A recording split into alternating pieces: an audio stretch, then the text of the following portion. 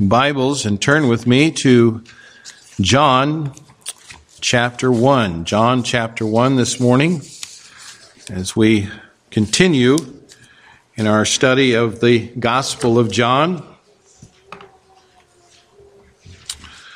John chapter 1, and we'll be looking at verses 15 through 18. We're kind of really just finishing up the prologue, kind of the introduction of John here in John chapter 1. Suppose that you have an opportunity to share Christ with a friend or a family member, and the person says to you, I'm really relatively happy just the way I am. I really enjoy not having anything to do. Like going to church on Sunday mornings. It's kind of nice to just kind of have nothing to do on Sunday mornings. I don't have to go to church. So why should I believe in Jesus?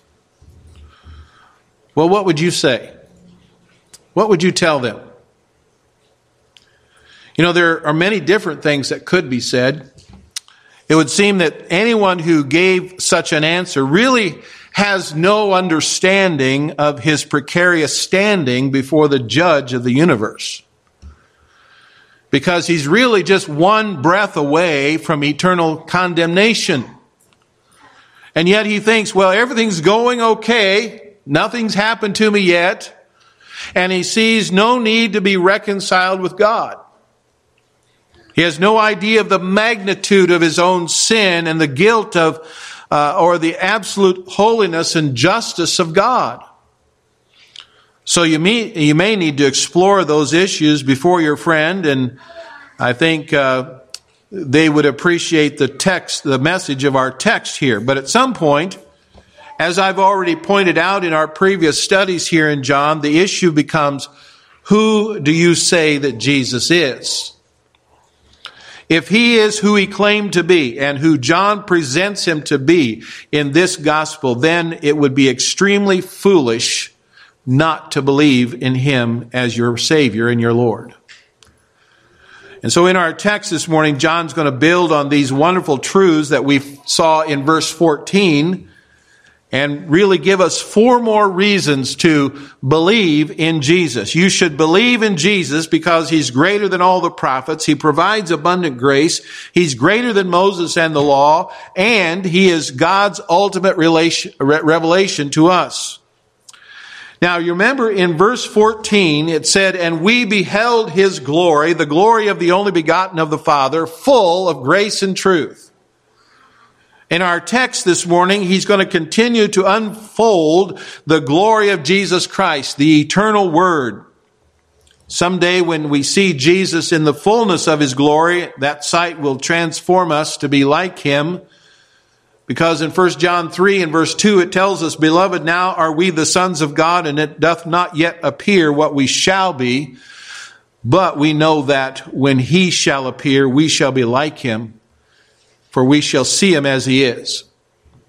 So our text has a practical value, not only pointing others to Christ, but also to transform us into the image of Jesus Christ as we see more of his glory now. Now, as I said last week, the background behind our text really probably is the encounter of Moses with God. You find that in Exodus chapter 33 and Exodus 34. After Moses secures God's promise to go with them on their journey through the promised land or to the promised land, he then boldly asks in Exodus 33:18, "I beseech thee, show me thy glory." God responds in verse 19, "I will make all my goodness pass before thee, and I will proclaim the name of the Lord before thee, and will be gracious to whom I will be gracious, and will show mercy on whom I show mercy." And then God explains to Moses that he cannot see God's face and live, but he will show him his back. So Moses returns to Mount Sinai, and the Lord descends in the cloud, and we read in Exodus 34, verses 6 and 7, and the Lord passed by before him and proclaimed, the Lord God, merciful and gracious, long-suffering and abundant in goodness and truth, keeping mercy for thousands, forgiving iniquity and transgression and sin, and that will be by no means clear the guilty, visiting the iniquity of the fathers upon the children, upon children's children, unto the third and to the fourth generation. So Moses asks to see God's glory, and God responds by showing him his sovereign grace, his compassion, and his truth. Now, in our text here, John wants us to see that in Jesus, we see God's abundant grace and goodness far more than even Moses saw it, because Jesus is God's ultimate revelation to us. So, you should believe Jesus because as eternal God, number one, he is greater than all the prophets. Look at verse 15. John bare witness of him that cried, saying, this was he of whom I spake. He that cometh after me is preferred before me, and he was before me. Now, verse 16 seems to explain verse 14. And so verse 15 may be parenthetical. It may be like could put parentheses around it. And if the prologue is arranged in what is called a chiastic or parallel structure, and I have given you that structure there kind of in a diagram, and you can see kind of how the verses of these first 18 verses kind of match up together. Verses 1 and 2 match up with verse 18, verse 3 with 17, verse 4 and 5 with 16, verse 6 through 8, verse 15, verses 9 through 11 with verse 14, and then kind of verses 12 and 13 are the kind of the center of the structure here, the way it's put together. And it kind of sets the stage for the extended section on John the Baptist's witness that will immediately follow in verse 19, that follows the prologue. Now, what does John the Baptist mean by his statement, he that cometh after me is preferred before me, for he was before me? Well, John the Baptist's reference to Jesus Christ being before him is significant, and it's significant in several ways. First of all, Jesus was the second cousin of John the Baptist. And yet, from the account in Luke's gospel, John the Baptist was 6 months older than Jesus. Secondly, the reference to Jesus not only being preferred before John and existing before John clearly is a reference to his eternality. Jesus Christ, the incarnate Word, the Logos, is eternally pre-existent. He therefore not only preceded John chronologically, although not through birth, but also in rank. So the Apostle John wants us to see that Jesus is greater than John the Baptist and the other prophets, because whether the Baptists fully recognize it or not, Jesus is the eternal Word. He had a higher rank than John because he existed before John. And although he was younger than John, Jesus said that there was none greater than John the Baptist in Matthew chapter 11, verse 11. And so if John himself testified that Jesus was greater than he, and if if John's words about Jesus may be taken to the point to his pre-existence, then Jesus is greater than all the prophets. Jesus isn't just another prophet. Some people believe that, he's just another prophet. But he's not just another prophet. He's greater than all the prophets. And so we should believe in Jesus because he's greater than all the prophets. And secondly, we should believe in Jesus because he provides abundant grace for all who believe. Look at verse 16. And of his fullness have all we received, and grace for grace. As I said earlier, verse 16 seems to be explaining verse 14, which said, Jesus was full of grace. And verse 17 is going to elaborate on the fact that Jesus is also full of truth. But Paul wrote in Colossians chapter 2 and verse 9, "For in him dwelleth all the fullness of the Godhead bodily." So there is an infinite fullness, the very fullness of God in Jesus Christ. And when we receive Christ by trusting in him, we become children of God and thus heirs to all the riches of heaven. And so in verse 16, John means that all we who believe in Jesus have received an abundant supply of all that our souls need out of the full store that resides in him for his people. It is from Christ. It is from Christ alone that all our spiritual wants have been supplied. Now, I think that we need to consider what John means by this phrase, grace for grace. You know, it's written in such a way that it means that one thing is replaced by another and put in the place of another.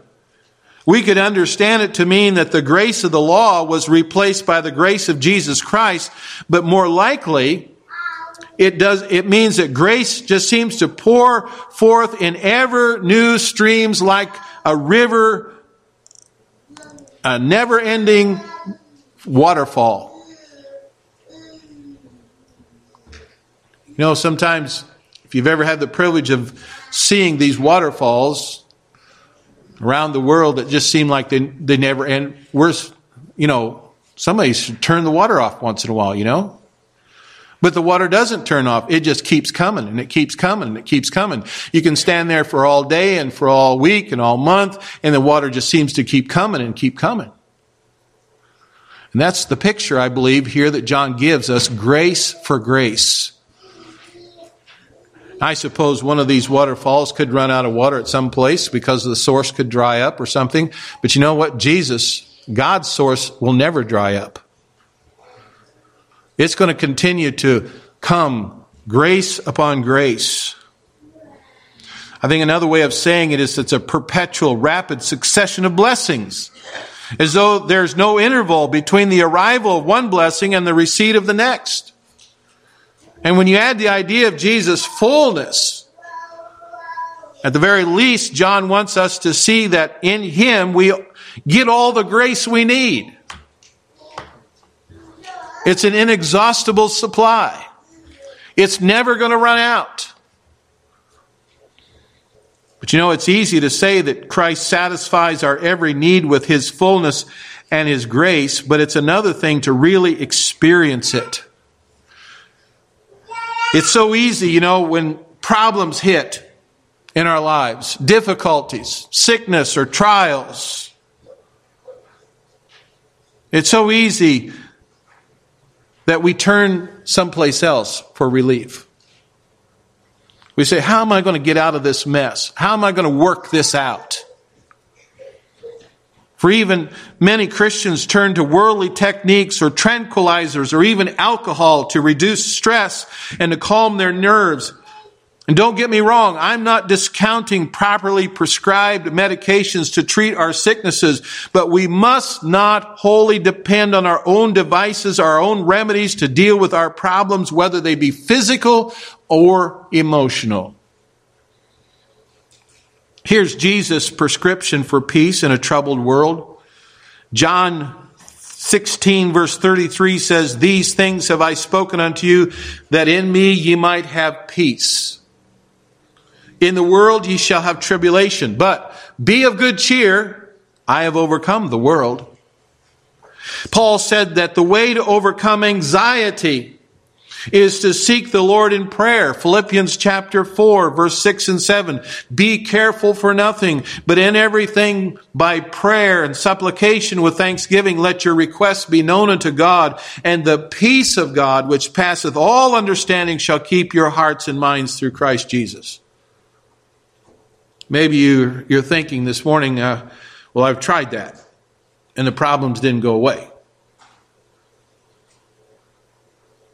Well, Paul tried it too, remember?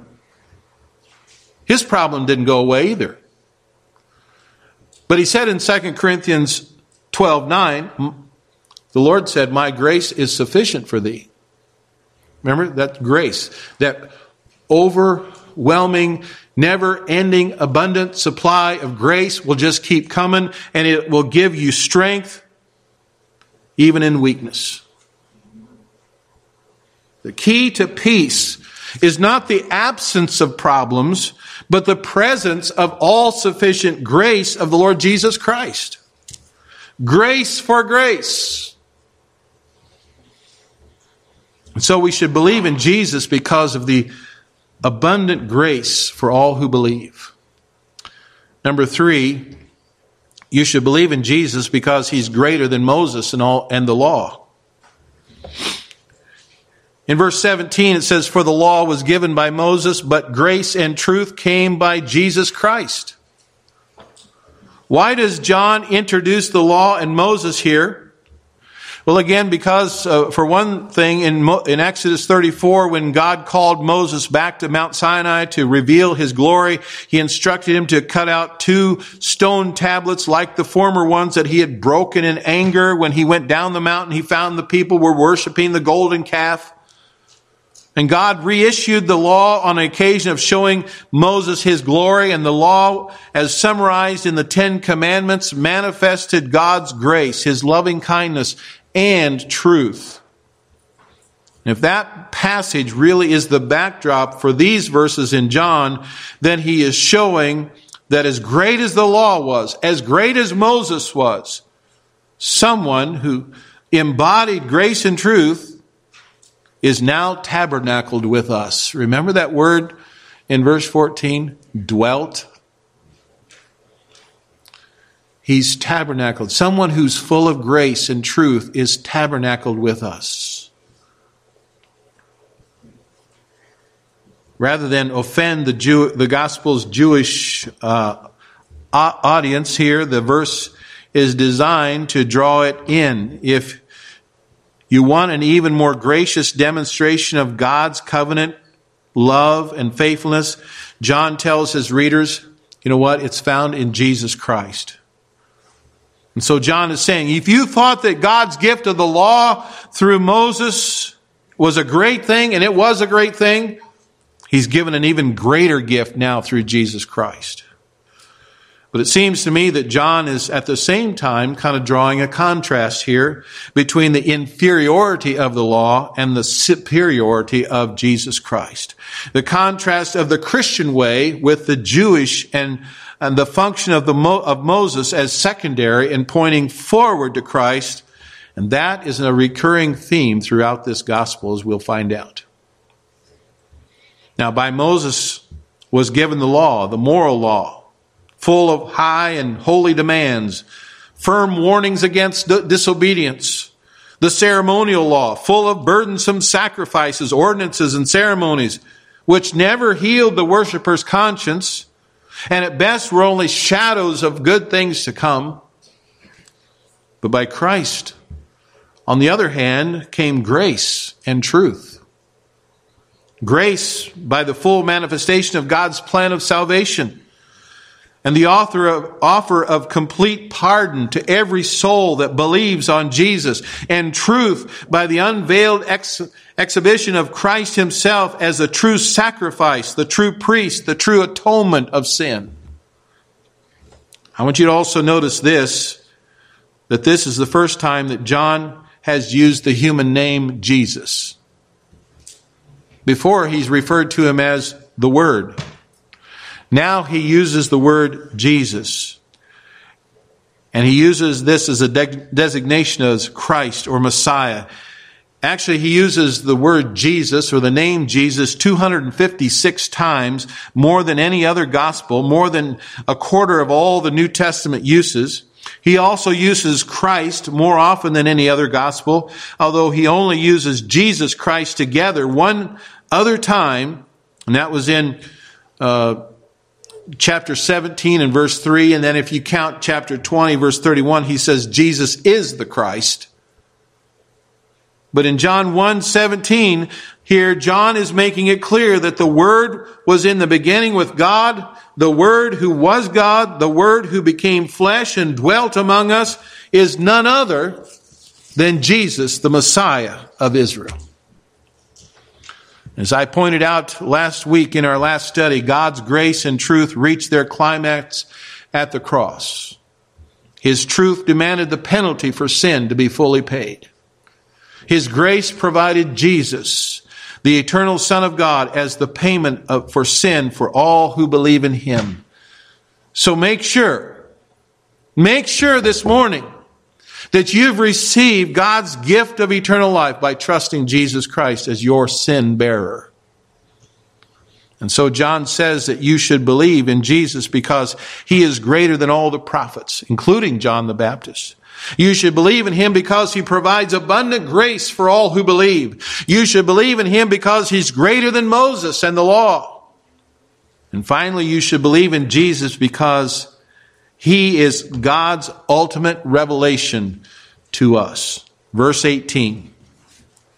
No man hath seen God at any time. The only begotten Son, which is in the bosom of the Father, He hath declared Him. Now, at first glance, this verse seems to come out of nowhere. Why would John abruptly bring up the fact that no one has seen God? Well, I think there are two reasons. First of all, you remember Exodus 33 and 34. That's kind of the backdrop of these verses. And when Moses there asked God to show him His glory, God responded that no man could see Him and live. And then secondly, verse 18 wraps up the parallel structure, as I pointed out to you, how that verse 18 goes with verse 1 and 2. Okay? So he's kind of coming back and repeating that theme there. And it wraps up the prologue by tying it back to verse 1. We cannot know the invisible God unless He reveals Himself to us, which He's done in the Word. Jesus is the Word. Jesus, who is the only Son of God. Jesus, who is the one who was with God, is in the bosom of the Father. He hath declared Him to us. Now you may wonder, even in places like Exodus 24 and verse 10, where it says that the leaders of Israel saw God. And Isaiah saw God in Isaiah 6 and verse 1, and yet God Himself says that no one can see Him and live. John says no one has seen God at any time, and Paul says no man has seen or can see God in 1 Timothy 6:16. So what about those passages? Is this a contradiction? That's what some people would try to say. The answer is that no one has seen the essence of God in His unmitigated glory. Those who got a vision of God either saw Christ in His precarnate glory, or they had an obscured vision of the glory around God's throne. And almost always those who got such a limited version or vision of God were terrified by the experience. But now John has revealed God to us, especially His abundant grace and truth. Now the words translated, the only begotten Son, is once again a reference to the incarnation of Jesus Christ. You know, throughout the Gospel of John, Jesus Christ is referred to as the only begotten Son of God. And that's on 6 different occasions.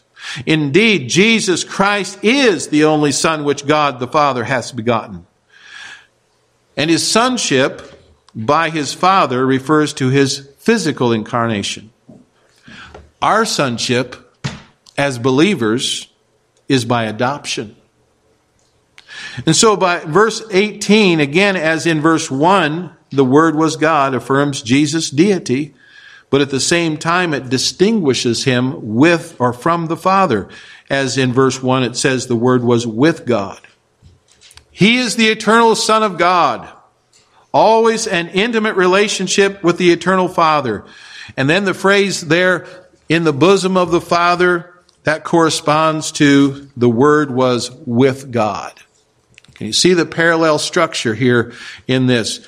And it points to a close, unbroken fellowship that Jesus enjoyed with the Father, as seen later in His prayer that we'll see in John chapter 17. It also shows us the horror of the cross of Jesus, when as he bore our sins, remember what he cried out? My God, why hast thou forsaken me? Now the word here in verse 18, declared, is a word from which we get our word exegete. Now if you were here on Wednesday night, you know what I'm talking about, don't you?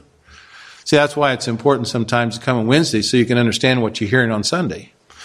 Just a commercial there. But exegete means to consider out or to draw out. We talked about it Wednesday night. Exegesis is drawing truth out, doctrine out of the Bible. There's another word called eisegesis. That's putting words into the Bible. That's putting doctrine into the Bible. That's taking a verse and saying, well, this is what this means. You know, and people build whole doctrines out of those kind of exercises. They say, this is what this means. That's eisegesis. But the word declared here is from the word where we get exegete. Means to draw out of. It's parallel, again, to verse 1. The Word. Just as the Word declares an unseen thought, so Jesus, the Word, declares the unseen God to us. The only way you can know the Father is through Jesus, His Son. Now, there are some translations that use the word explain instead of declared. But I think King James Bibles rightly translate it declared. Doesn't that come across much stronger? You know, people can explain all kinds of things, but to declare something has got more force to it. It's stronger. It's more emphatic, and that's what the word means. It's to proclaim aloud. It's more than an explanation. It's a declaration. Elsewhere, John writes in 1 John 2:23, whosoever denied the Son, the same hath not the Father, but he that acknowledgeth the Son hath the Father also. Here in John 5:23, Jesus says, he that honoreth not the Son honoreth not the Father, which hath sent him. And so that means that the cults, which all deny the deity of Jesus, cannot bring anyone to God. You understand what I'm saying? The cults who deny the deity of Christ cannot bring people to God. There is what is called the insider movement going on in our world today. It's a group or a network of people from non-Christian religions who consider themselves followers of Jesus, but they remain rationally and relationally and culturally and socially a part of the religious community that they're in.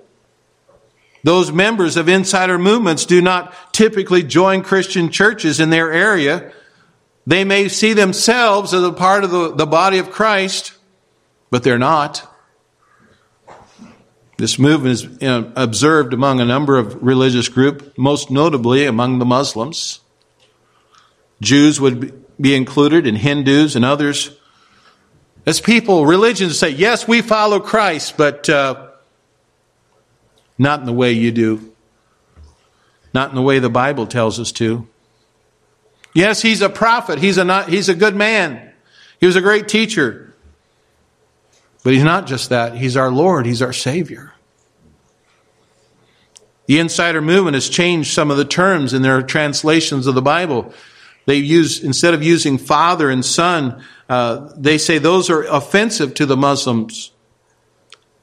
And so they've perverted the core of the gospel, and it's fine to explain what that term means, but it's not fine to change the terms that God has used to reveal Himself to us in His Son. So John didn't write these things to satisfy our curiosity or stimulate intellectual discussions. Rather, he wants us to know that Jesus is the Christ, the Son of God, so that we will believe in Him for eternal life. That goes back to our introduction, chapter 20, verse 31. But why should you believe in Jesus? Well, John says you should believe in Jesus because He's greater than all the prophets. He provides abundant grace for all that trust in Him. He's greater than Moses and the law. He is God's ultimate revelation of Himself to us. And if you turn away from faith in Jesus Christ, you are rejecting the witness that God has given concerning His Son. If you believe, then you can say with John in 1 John 5 and verse 20, and we know that the Son of God is come, and hath given us an understanding that we may know Him that is true, and we are in Him that is true, even in His Son, Jesus Christ. This is the true God and eternal life. What does it mean to believe in Jesus? I think there are two parts in believing. It's not where and I don't want you to misunderstand me that you do this and then you do this. But it can be two aspects to believing. You must believe that Jesus is God, Lord and Savior. If you believe in Him, it must be Him. Second, it must be true belief. There's a kind of faith that will not save. It's intellectual. It's more than just knowing that Jesus is God, Lord and Savior. You don't just know it, you believe in Him. We see part of what it means to believe in Luke 13, verse 3 and 5, where Jesus said in both of those verses, except ye repent, ye shall likewise perish. John 3:16 says, if we believe, we won't perish. Luke 13, 3 and 5 say, if we don't repent, we will perish. And so part of what it means to believe is to repent. Many people say you don't have to repent to be saved. You just got to believe. Well, I think that's part of believing. That's what the Bible seems to be teaching to me. And I trust to you as well. Jesus said in John 14, I am the way, the truth, and the life. No man cometh unto the Father but by me. And so we must turn from going our way to going Jesus' way.